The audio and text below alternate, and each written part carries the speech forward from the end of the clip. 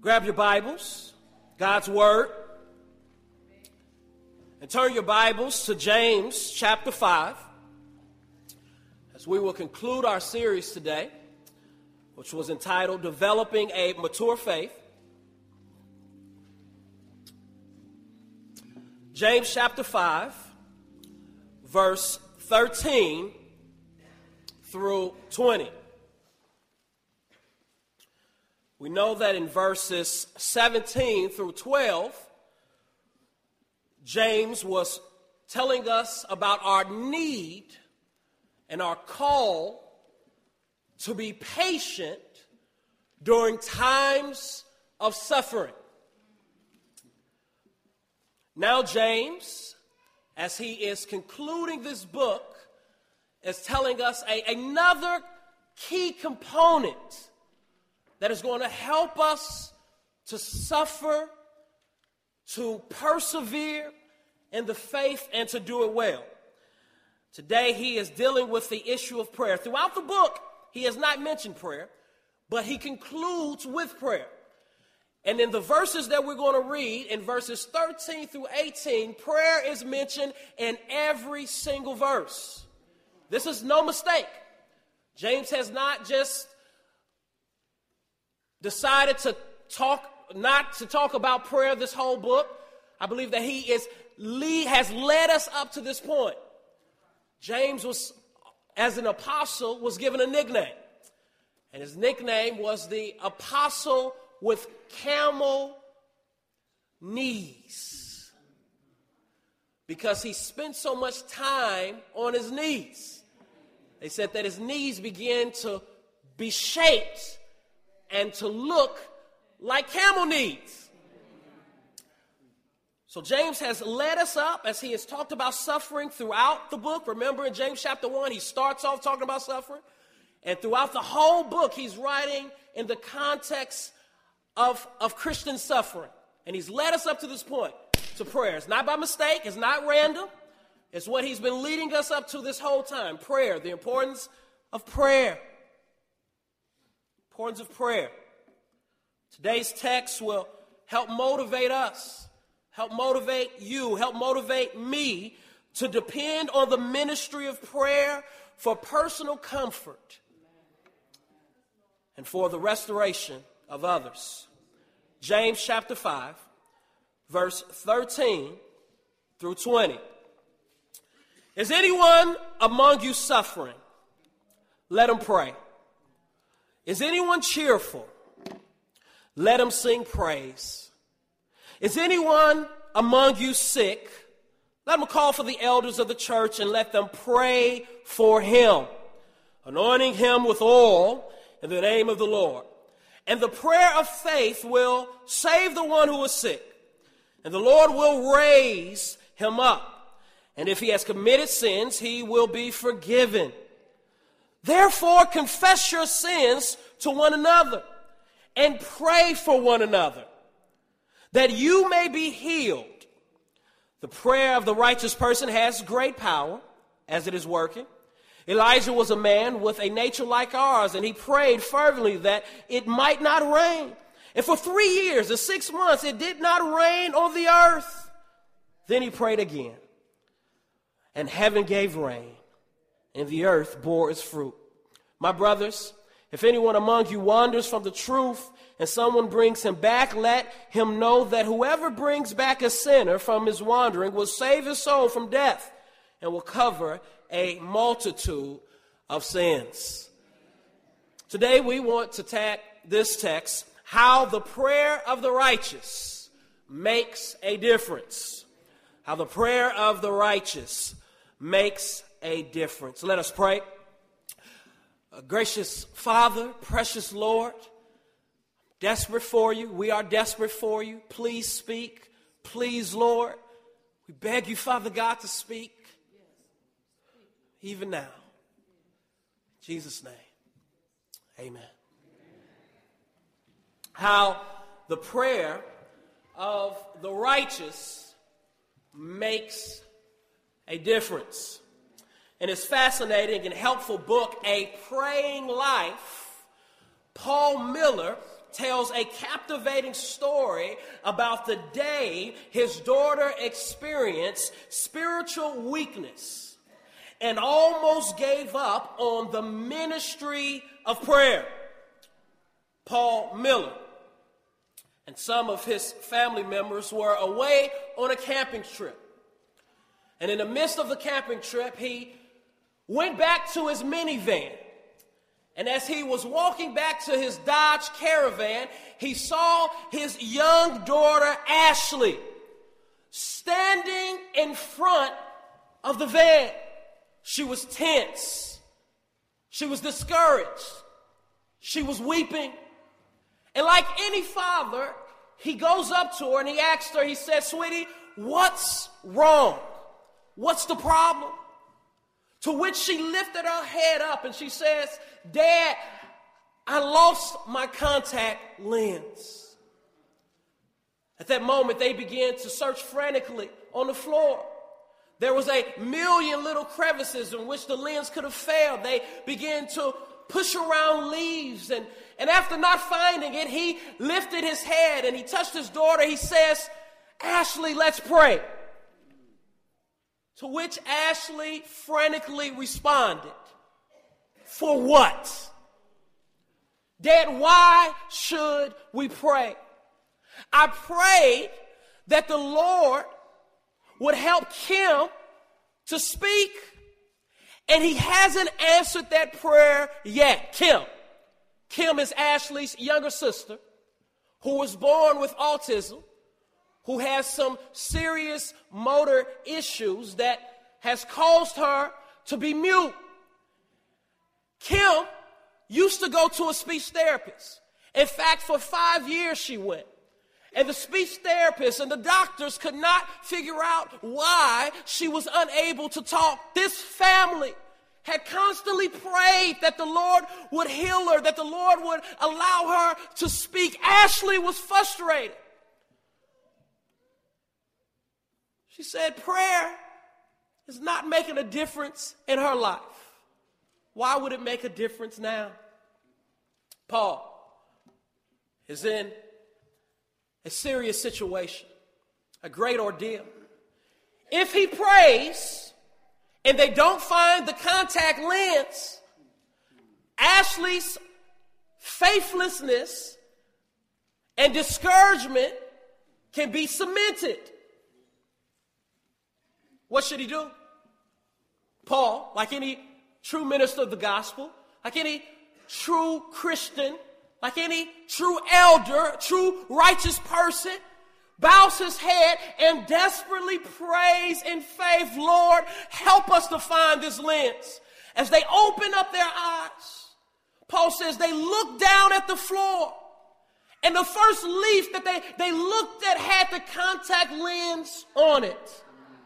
That day, prayer made a world of difference. That day, the prayer of the righteous availeth much. That day, Ashley was strengthened, and her weak faith received encouragement. Have you ever found yourself like Ashley? Spiritually weak? Questioning the genuineness of your faith or even God's faithfulness to you because you have not received an answered prayer? Or perhaps because the weight of your sin, the weight of your suffering, the weight of your tribulation has led you to a point of cynicism, of pessimism, of doubt? Have you ever been there? This text that we have before us tells us exactly what to do in times like that. It tells us the importance of the ministry of prayer. And I want you to listen to me closely and know that through this text, the Holy Spirit is speaking to your heart and reminding you that God delights in the prayers of the righteous and that he has ordained our prayers to make a difference. It's ordained to make a difference. A key verse in this text that I want to jump down to, and I want to point out, and then we're going to go through this, is found in verse 16.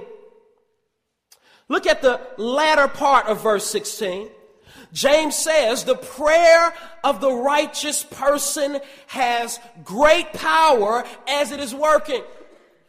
The prayer of the righteous person has great power as it is working. This is what James is building his whole argument on. This is what he's focusing on. This is the key part of this part of the text. The prayer of the righteous person has great power. Or the King James, prayer, the fervent, effectual prayer of the righteous availeth much.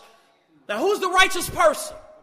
Who's the righteous person? We can read this text and we can say the righteous person. Well, a lot of times I don't pray and don't have confidence in my prayer life because I'm not righteous. The righteous person is anyone who treasures Christ above all. The righteous person is anyone who has been saved by grace through faith. You are the righteous person. Put your name in there. The prayer of Nuke availeth much. It has great power. The prayer of Funny Fred availeth much. Makes a difference. It is effective. The person who treasures Christ, the person who is treasured by Christ, the person who has been adopted into the family of God is righteous. How in the world are we righteous? We are righteous not by our own works. We are righteous as a result of us accepting the sacrifice of Christ, accepting and putting our faith in his death, burial, resurrection, and ascension. And when we accept the righteousness of faith, the life of faith, God imputes, he puts Christ's righteousness on us. When he looks at us, he doesn't see our faults or our mistakes, but rather he sees his son and his son's blood. His son which transferred his life for ours, which became our substitute. Prayer of the righteous has great power. All throughout this Christmas season, we're going to see car companies. We're going to see them talk about their cars on television. We're going to see them boast about how much horsepower it has.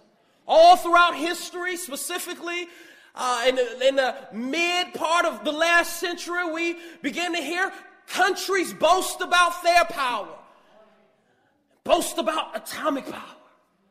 James tells us that the most powerful thing in the world is not a car. It's not a plane. It's not a bomb. The most powerful thing in the world is the prayers of the righteous. They availeth much. When the righteous pray. When the righteous person prays, heaven and earth collide. God's will becomes our will, because that's what prayer is. Prayer is going to our Father with our requests, with our feelings, with our thoughts, with our passions, with our dreams, and voicing to Him the things that are on our hearts, but understanding at the end of it that we don't want God to bend to us, but we want God to give us the grace to bend to His will. Isn't that what prayer is? Jesus in Gethsemane is being real. This righteous man is praying as the weight of the world is now on his shoulder. He's feeling the coming agony, not necessarily or just the pain of a nail going through him, but he's feeling the agony of being separated from the Father, as he knew that the Father could not look upon him because he would bear our sins. But he prays a real prayer: Father, if there is any way possible, let this cup pass. That's praying your desires, praying your heart. But nevertheless, Father, not my will, but your will, Father. Nevertheless, Father, help me to receive the grace to not have you to bend to my desires, but help me to bend to your desires. That's prayer. The prayer of the righteous, it availeth much. It has great importance. The righteous person is the person whose prayers are powerful. But James even gets more specific. There's a particular anointing. There's a particular call upon a specific righteous person that availeth much. We're going to deal with this quickly and come back to it in a second. I want you to look up at verse 14. He says, is anyone among you sick? Let him call for the elders of the church. We are all God's righteous people. All of our prayers matter to God. God works through our prayers. They have great power.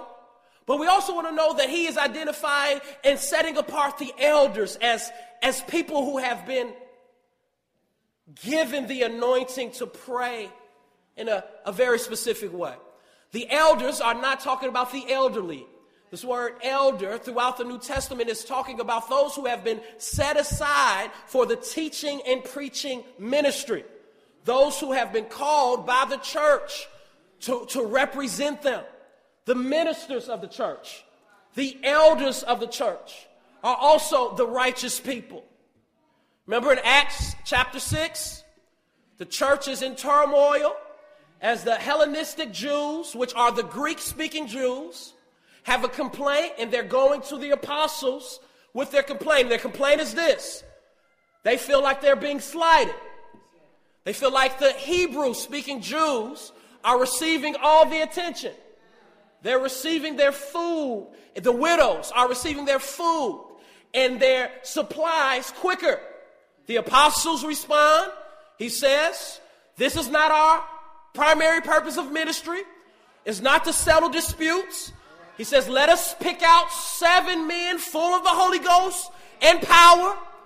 Let them handle this issue, for we will go and do what we have been called to do. What is our call to do? Verse 6, chapter 4, our call is to preach and to pray.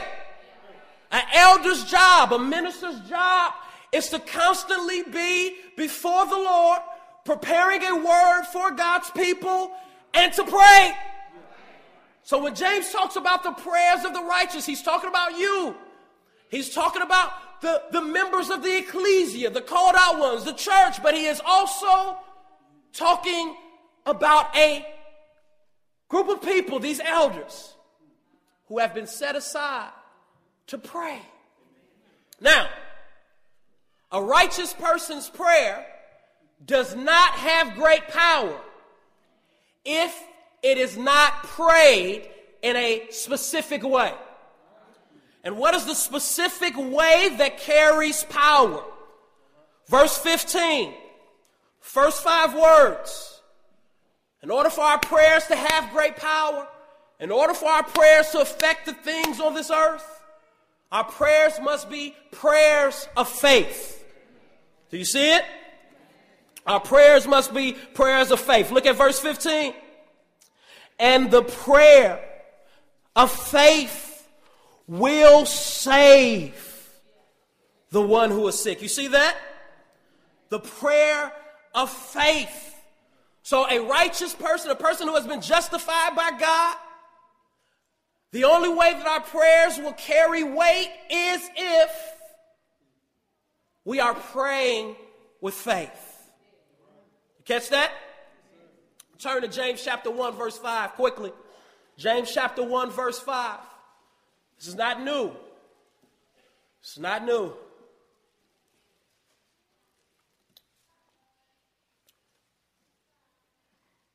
James chapter 1, verse 5. If any of you lacks wisdom, let him what? Ask God, who gives what? To all without reproach, and it will what? Anybody lacks wisdom, he says, let him ask God and it will be given to him. But let him ask in what?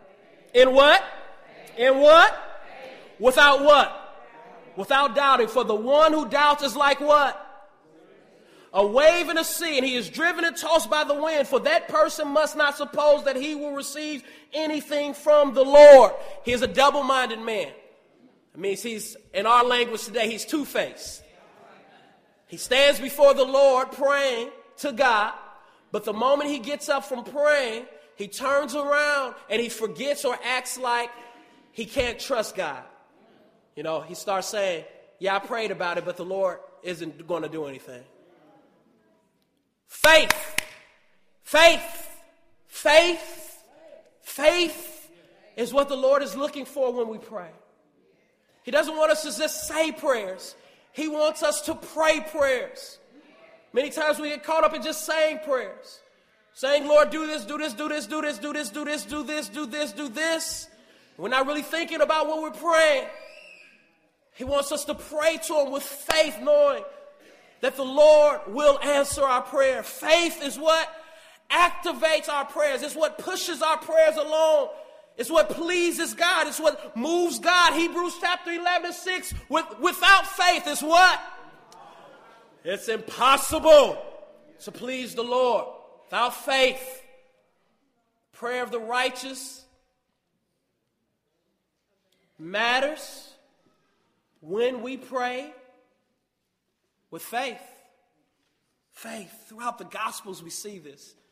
Jesus is talking to people who are desperate, people who are panting, people who have heard of his healing ministry, and they are blind, and they hear that he's walking down the street. They begin to pant because they know that he's the only one that can heal them. He's the only one that can take away their blemishes, that can help them to no longer be a leopard. And they're panting just like Psalm 42:1, as a deer pants for the water brook, so my soul pant towards you. They're like that deer panting for him. Lord, save me. Lord, see me. Lord, hear me. Lord, deliver me. Lord, you can do it. They are worshiping him. And what happens? The Bible constantly says, and Jesus saw their faith. Jesus saw their faith.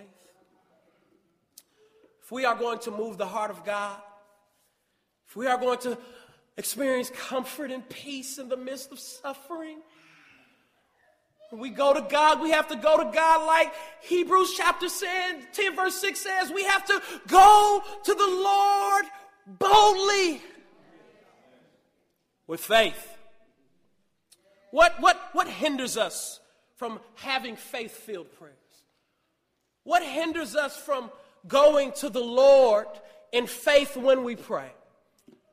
I believe what hinders us from going to the Lord faithfully, constantly, consistently, and with faith is perpetual brokenness. Catch this, follow me. Perpetual brokenness. The gospel, good news of Jesus Christ. In order to receive the good news of Jesus Christ, first must receive the bad news of the world. That Adam sinned. Say, wait a minute, Eve sinned first. Adam sinned. Eve did sin, but Adam is constantly the one who's held accountable because he was the head of the house. The man should have loved his wife enough to teach her the teachings of the Lord. He failed. The moment Adam fell, all of the world was affected. All of the world became depraved. Sin became rampant. We were given a fallen nature, a nature that is inclined to please ourselves rather than God. From the time of Adam, every person that was born into a curse. The curse of Adam. A nature that wants to please itself, a hedonistic nature. But not only was humans affected, but the world was affected. As a result of sin, sadness, sorrow, and separation spread to all God's creation. Paul says in the book of Romans that the earth is groaning. The earth is hurting as a result of the sin of Adam. Check this. We live surrounded by perpetual brokenness. Deacons, we live surrounded by fallen people and fallen things. Think about it. We turn on the news. It's filled with bad news. It's filled with horrific things. It's filled with young men who are attempting to blow up other human beings. It's filled with people raping other people. It's filled with people stealing and cursing and swearing. It's filled with misplaced sexuality. As a result, we constantly see brokenness. And then when we look in the mirror, we see brokenness. We know that the problem is not just other people, but we know that we are a gap ourselves. We know that we have lied. We know that we continue to fall short. And many of us look in our past and we see how other people have done us wrong, how other people have lied on us, how other people has mistreated us, and our trust deplenishes, and we become cynical people. And when we meet people, when we meet preachers, we impose a cynical attitude right away because we know there's other preachers who have gained the trust of millions and who have fallen. When we see family members, we are quick to think about how they did not come through for us.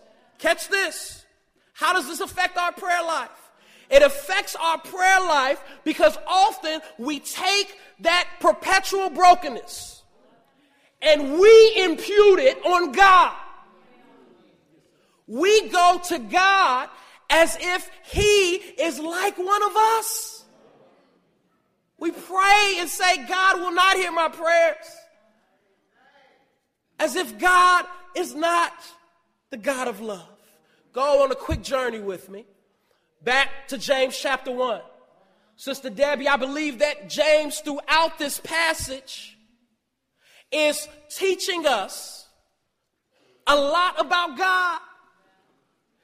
As he's leading us up to prayer, he, throughout this passage, is showing us why we can trust God with prayer. That's what he's building to. Every passage, every chapter, we're being taught something about the character of God. Really quickly, we're going to just survey this very quickly. When we look at James chapter 1, and we look at verse 4, you can read it later. James talks about how we suffer, and we go through times of suffering with a purpose and for a purpose. And that purpose is that we would become mature, that we will become complete as Christians, which teaches us something about God. And it teaches us that God is committed to our maturity. Romans 8:29, that he is conforming us to the image of Christ. As we travel down and we look a little lower in James, and we look at verse 13 and we look at verse 17, James teaches us something about God. And it's this. He says, listen, when you sin, do not say that God is the one who is tempting you, for there is no evil in God. What he's teaching us, God is perfect. Then in verse 17, every good gift comes from the Lord. The Lord is perfect. He is a good God. In just one chapter, he taught us two things about God. God is committed to us. He's more committed to you than you are to yourself. He's also committed. As well as being committed, he's also perfect. Then we travel a chapter over. Or actually, we could even go to verse 27. This is good. Verse 27, he talks about true religion is a person who visits the orphans and widows in their affliction. He teaches us about God, that God is not only perfect, but God is compassionate. God saves us in order that we would reach out and help people who are often broken and helpless. He teaches us that he saves us in order that we would be his hands and feet on earth. God is committed. God is perfect. God is compassionate. That's in one chapter. Then in chapter 2, he's getting on the church for treating people with money better than people who do not have money. He's getting on them really bad. He says, listen, this teaches us that God is not impartial. That God is not partial. He's impartial. God is a fair God, a just God, that he doesn't care about how much money you have in your pocket. He cares about who you treasure in your heart. Church should be the only organization, the only place, this organism that does not look down upon people for what they have or don't have, but who looks at all people as equal because they are made in the image of God. God is so good, isn't he? James is teaching us that he is committed to us, that he is trustworthy, that he is perfect, that he is compassionate, impartial. Chapter 4, verse 5, James teaches us another reason we can trust the Lord. Chapter 4, verse 5, he teaches us that God is jealous. God is jealous. How in the world can I trust a jealous person? We can trust a jealous person because he is the only one who truly has a right to be jealous over all of his creation. Now, of course, a husband has a right to be jealous for his wife if his wife is not being honest or in the face of another. God has a right to be jealous over his creation because he created us to worship him. Have you ever thought about that? God is jealous of you. He is jealous of you when you delight in someone other than him. Why is he jealous? Because he is the highest being. He's the highest and greatest being. It would be idolatry for him not to be jealous. James is teaching us a lot. He said, listen, you can trust God because he's committed. You can trust God because he's trustworthy. You can trust him because he's perfect, because he's compassionate, because he's impartial, because he's jealous over you. Zephaniah, he sings over you. He rejoices over you. He wants you. You can trust God and go to God with faith when you pray, also because he's just. That's what he's been established in chapter 5. He's a just God.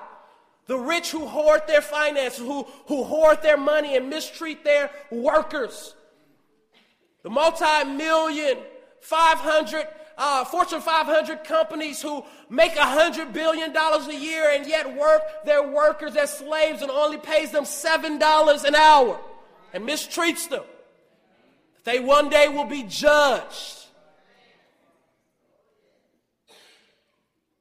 I want you to see this. We're almost done. I want you to see this. I want you to see what James is doing.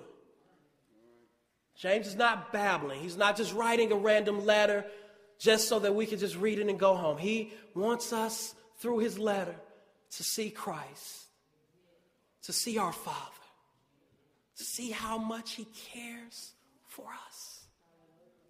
When you bend your knees to pray, when you are driving in your car to pray, do not impute the brokenness of others on God. Do not allow your cynicism and your experience with others to affect the way that you approach your Father. Your Father delights in you. Let me show you how much he delights in you.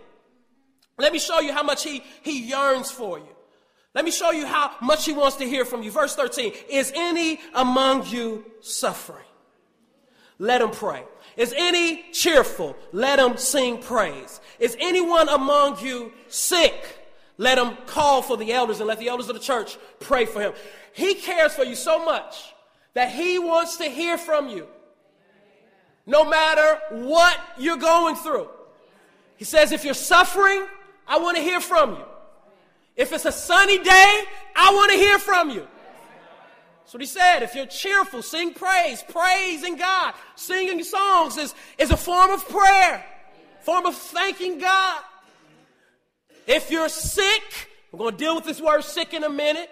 If you're sick, he says, I want to hear from you. There's a difference here between the word suffering and sick. There's a specific direction he's taking us there.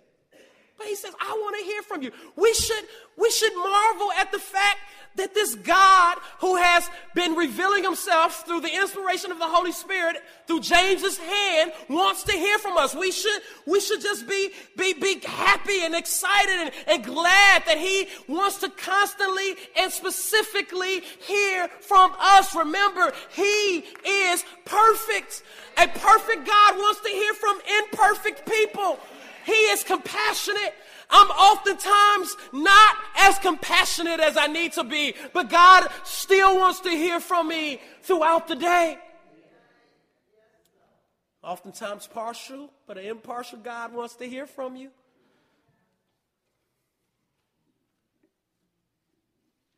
Isn't that something?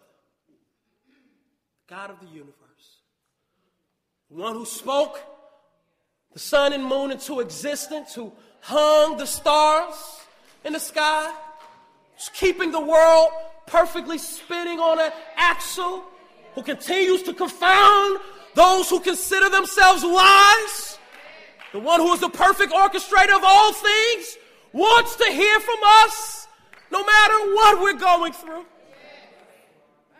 That's why Paul says in Romans chapter 12, verse 12, rejoice in hope. Be patient in tribulation. Be constant in prayer. Why did the Holy Spirit have Paul write that?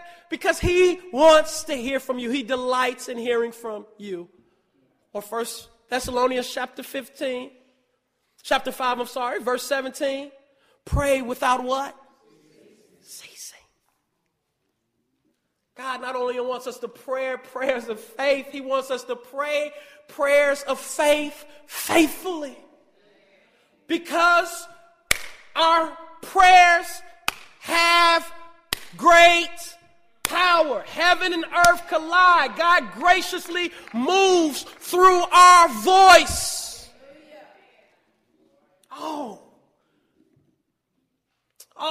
May we find delight in that truth that broken, fallen human beings are delighted by a perfect, whole, and eternal God. When we look to Christ in faith.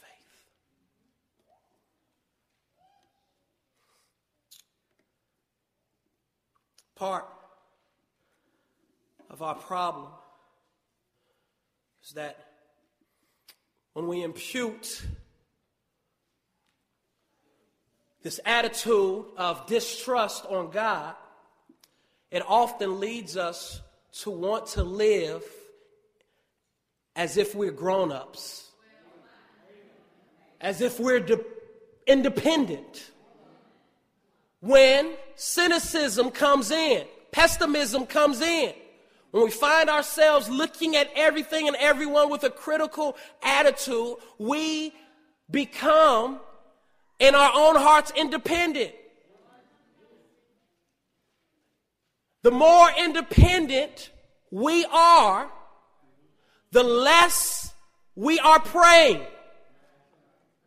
Catch that. The more independent you are, the less you are praying. What do I mean? That's what Satan wants you to do. He wants you to pray less. And the way he gets us to pray less is by thinking that we are strong in ourselves, by thinking that we are grown, that we are independent. Eve fell into temptation when Satan cast doubt on the character of God. Told her that she's better off being independent, that God really doesn't want her to eat of the tree because he knows that she will become just like him. Satan puts thoughts of cynicism in our heart. He gets us to believe that our prayers does not matter and we become independent.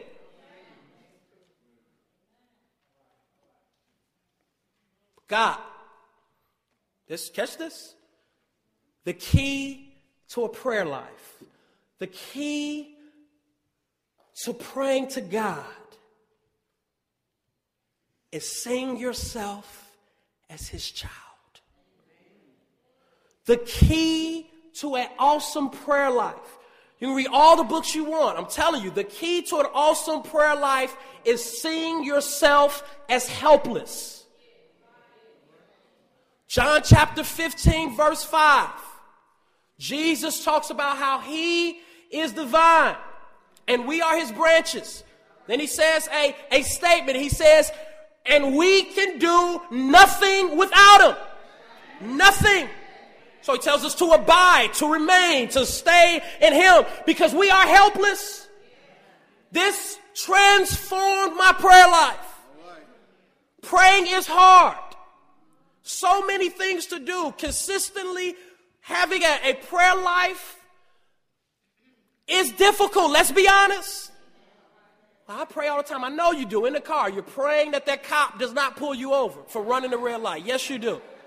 But I mean an intentional prayer life will only be maintained. A person who sets large amounts of time out each day to pray, who makes prayer a priority, not just on the run, but daily, is a person who takes Christ's word serious and who understands that they are helpless.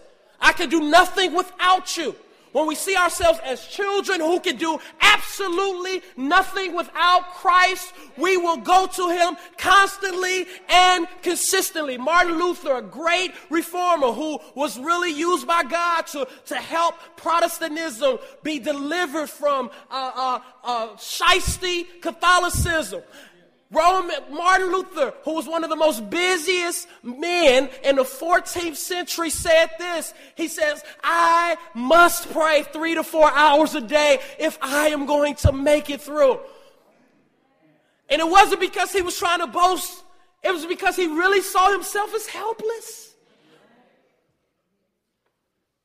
Prayer of the righteous availeth much. It has great power. But if the righteous are going to pray, it's because we see ourselves as God relates to us. We see ourselves as children, not as grown-ups. If any man is going to come after me, he must deny himself.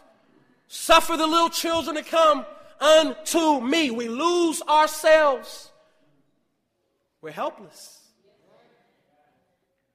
James, in his text, says, if any of you are suffering, if any of you are cheerful, if any of you are sick, pray. What is he saying? He's saying, no matter what situation you find yourself in, see yourself as helpless.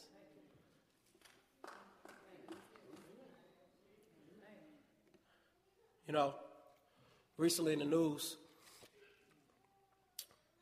if you have been keeping up with it, you know about the WikiLeaks.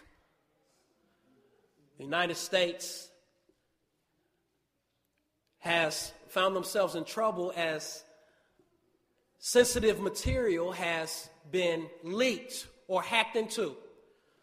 A government database was hacked into by someone, and over 7 million pages, they say up to possibly 7 million pages of sensitive documents about secrets and about the way that our government operates and the way that we relate to different nations has been exposed. Right now, Hillary Clinton and the rest of the foreign relations crew is scrambling to salve our face before the nations, scrambling to clean up some stuff that other people would possibly find out in these documents. Our government is strong. Many of us see our government in the past as a government who keeps us safe, as a government who is secure. But our government is not God. When you go to the Lord in prayer, aren't you excited? Aren't you happy at the fact that you don't have to worry about your information being broadcast? You don't have to worry about God telling someone else what you have told him. It is secure. 2 points that James encourages us with that will help us to pray with faith, and we're done. The first is this: God has ordained the prayers of the righteous. He has ordained our prayers to give comfort. Look, He has ordained our prayers to give comfort. Really quick. Verse 13. Is anyone among you suffering? Let him pray. Is anyone cheerful? Let him sing praise. Is anyone among you sick? Let him call for the elders of the church and let them pray over him, anointing him with oil in the name of the Lord. The reason why God wants to hear from us constantly and consistently is because God has ordained our prayers to give us comfort. He has ordained our prayers to heal us, to make us whole. If you are feeling uncomfortable, pray. If you're feeling broken, pray. If you're feeling like you're a gap, like you're incomplete, pray. And when you pray, pray with faith. Know that the Lord will comfort you. Thy rod and thy staff, thy comfort me. Prayer and the word comforts us. Point number 2. Boom, we got that one. Look at the text. Verse 14, he continues. Is anyone among you sick? Let him call for the elders of the church and let them pray over him, anointing him with oil in the name of the Lord. And the prayer of faith will save the one who is sick. And the Lord will raise him up. And if he has committed sins, he will be forgiven. Therefore, confess your sins to one another and pray for one another that you may be healed. The prayer of the righteous has great power. And as it is working. Second point. Second thing that should encourage us as God's righteous people to pray with faith faithfully is that God has ordained the prayers of the spiritually strong to restore the weak. God has ordained the prayers of the spiritually strong to restore the weak. James tells us to pray for comfort, but also to pray knowing that God has ordained our prayers for restoration. Now, this is important. The scripture says, is any among you sick? Now, traditionally, historically, we have viewed this verse as a physical sickness. Okay? But contextually, I agree with John MacArthur, who's in the minority, but I'm going to prove why. I believe that James is focusing not on physical sickness here, but spiritual sickness. The Greek word for sick here is the word asthenu. The word asthenu. The word asthenu, as you read most Greek concordances, is translated as weak or weary. Okay? Our translations here have put the word sick here because that has been what the early church saw as the word sick. And when we see the word sick, we automatically think of a physical ailment. I believe, in the context of this book, that James is speaking of us as not being necessarily physically sick. I believe that physical sickness can play a part, but James is speaking of us being spiritually sick. He's saying, if there are any among you who are spiritually sick. What do I mean by spiritually sick? Think about the context of James. Stay with me. We're almost over. Think about the context of James. The context of James, James is writing to Jews who are in dispersia. What does that mean? Jews who are scattered. They're no longer in Jerusalem, Acts chapter 7, verse 8. They're no longer in Palestine. They are in more spread it out throughout the Mediterranean. Why are they spread it out? Because they are being persecuted. Why are they being persecuted? Because they are following Christ. And nobody likes them because they're following Christ. So throughout James, every verse in James needs to be thought of in that context. He's writing to people who are running for their lives. And some of the people in the church are weary. They're tired. They've given up hope. They are suffering. Is any one of you suffering? The word suffering in the Greek means greatly distressed. Is anyone among you sick? He uses a different word, and he means, is anyone among you weak? This word, asthenu, this word that's sick here, which really carries the weight of being weak, is the same word that's used throughout Acts.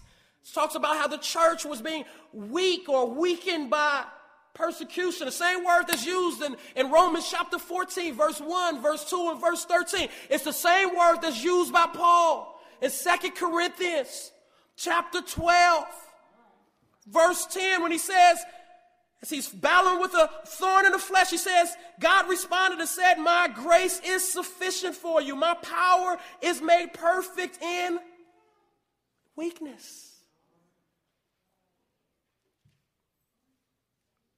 James says, if there are any Christians among you who have spiritually given up, who are spiritually drained, who are spiritually dead because they're suffering on their job, they're suffering by other non-believers, their physical elements have discouraged them. He says, let them call for the men of God. Let them call for the elders. Why do they have to call? Because they need to humble themselves and admit that they have lost sight of the proper perspective of God, that he's committed to them, that he's perfect, that he's compassionate, that he's loving, that he's consistent, that he's faithful. He says, let them call for the elders of the church and let the elders of the church come and anoint them with oil. What does that mean, anoint them with oil? We could take the Old Testament route and say that it's a ceremonial anointing. Leviticus chapter 14, verse 18. The priest would anoint those who are weak or those who have been restored to the community. But I don't think that's what he's talking about. We could take a physical perspective and say that he is here talking about a physical sickness and that he's talking about getting olive oil, as has been a tradition. You get the olive oil and he's telling them to massage those who are sick, anoint them with oil, pray for them, massage their sickness. It's possible. I don't think he's talking about that. I think he's talking about a metaphorical sense. He's saying, let us grab this oil and let us pour this oil upon these people, this oil being signifying the Holy Spirit, the power of God. Let us pour, let the elders pour it upon them. And our faith is not in the oil, our faith is in the prayer. Let us pour it upon them as a symbol that we trust in God's power and God's anointing, and let them pray fervently.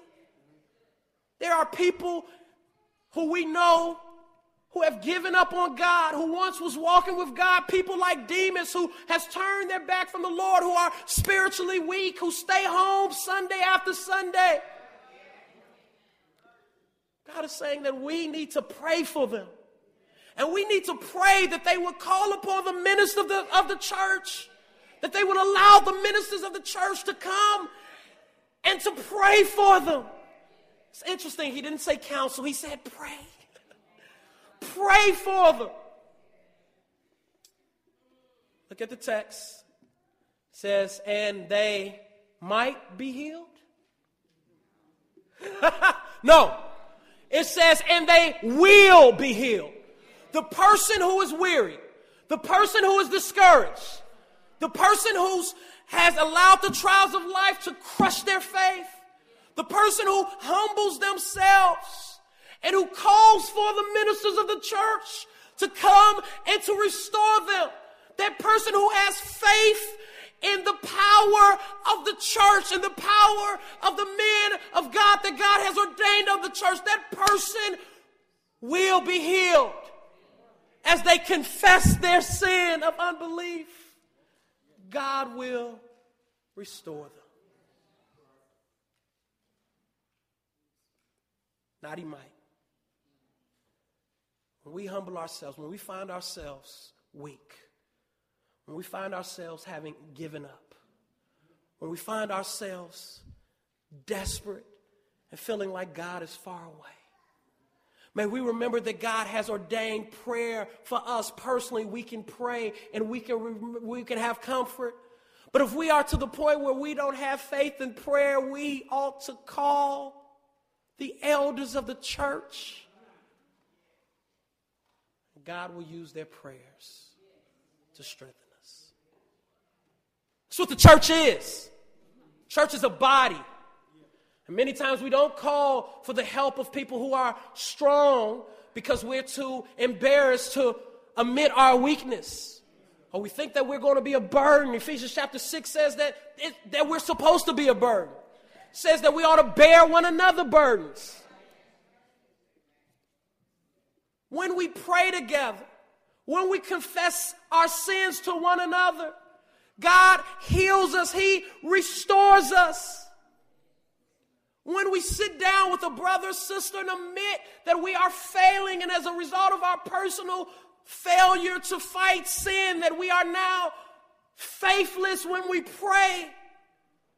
And when that brother or sister prays with us, God delivers us. He heals us. Because he hears the prayers of the righteous.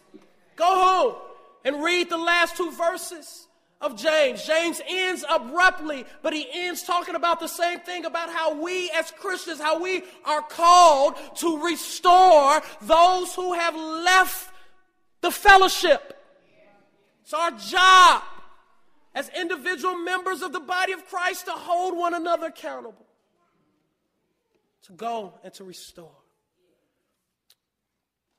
Last verse, he illustrates this perfectly. Elijah was a man with a nature like ours. Elijah was a man with a nature like ours, and he prayed fervently that it might not rain. And for 3 years and 6 months, it did not rain on the earth. Then he prayed again, and heaven gave rain, and the earth bore its fruit. Now listen, one of the reasons why I really prayed through this text and thought through this text extremely hard when it came to the word sick was because of this illustration. James, out of nowhere, I believe that if he was mainly talking about a physical ailment, I believe that we are to go and to pray for the sick and that God can heal them. If he doesn't heal them physically now, that he will ultimately heal them if they are his in eternity. I believe that with all my heart. I believe that we ought to take some oil to the hospital. I believe that we ought to go into some members' houses and that they should call us and that we should touch and agree. I've seen God heal some people right in here from cancer. But I believe that the thrust of this is talking about being spiritually weak because the example that he gives of Elijah, this is not an example of a physical healing taking place. This is an example of a national weakness. A nation was weak because no rain was coming. He gives an illustration. He says we were given the nature just like Elijah. Elijah's a man just like us. And when Elijah prayed that the Lord would shut up the heavens, and then he prayed again 3.5 years later that the Lord would open up the windows of heaven, God heard his prayer and he fed the earth with rain. God is saying, when you pray, know that I'm not impartial. Just as I heard Elijah's prayers, I will hear yours. When you are weak, I will allow the rain of my spirit to strengthen you. When a brother in Christ or a sister in Christ is weak, I will allow you to experience a fresh dew. I will lead you in green pastures. I will restore your soul. Close talking about Ashley. Open talking about Ashley and Kim.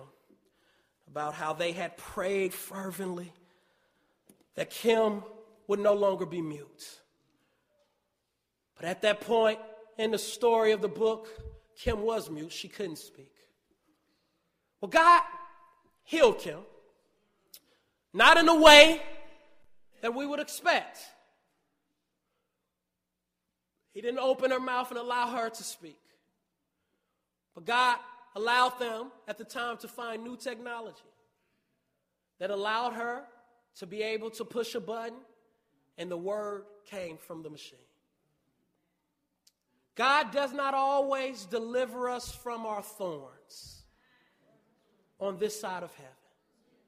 Sometimes he answers our prayers in ways that we could have never imagined.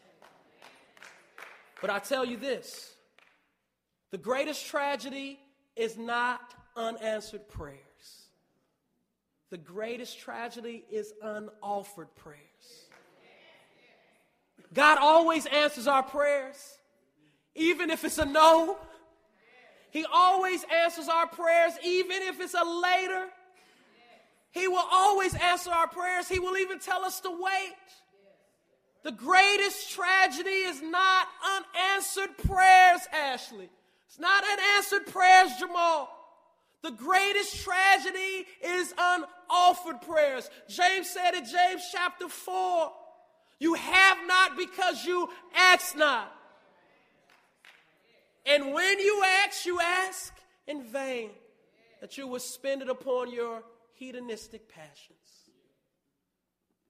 There's a medium. God answers our prayers when we pray, honest from our hearts. Lord, let your will be done. Revelation chapter 21. We read John saying these words. Then I saw a new heaven and a new earth. For the first heaven and the first earth had passed away, and the sea was no more. And I saw the holy city, the new Jerusalem, coming down out of heaven from God, prepared as a bride adorned for her husband. And I heard a loud voice from the throne saying, Behold, the dwelling place of God is with men. He will dwell with them, and they will be his people. And God himself will be their God. He will wipe away every tear in their eyes, and death shall be no more. Neither shall there be mourning, nor crying, nor pain, for the former things have passed away. Are you suffering? Are you praying? God will answer your prayer. He will deliver you. He will give you grace. He will give you peace. And one day, he will deliver you from all pain, from all suffering. Let us pray. Gracious Father, we are in desperate need of you to constantly remind us that without you, we can do nothing.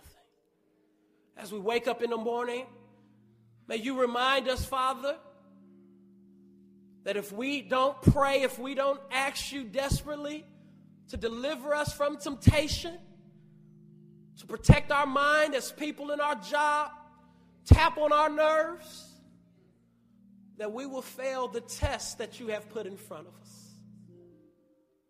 Father, help us to see ourselves as helpless children when we approach you, but also to see ourselves as those who are more than conquerors.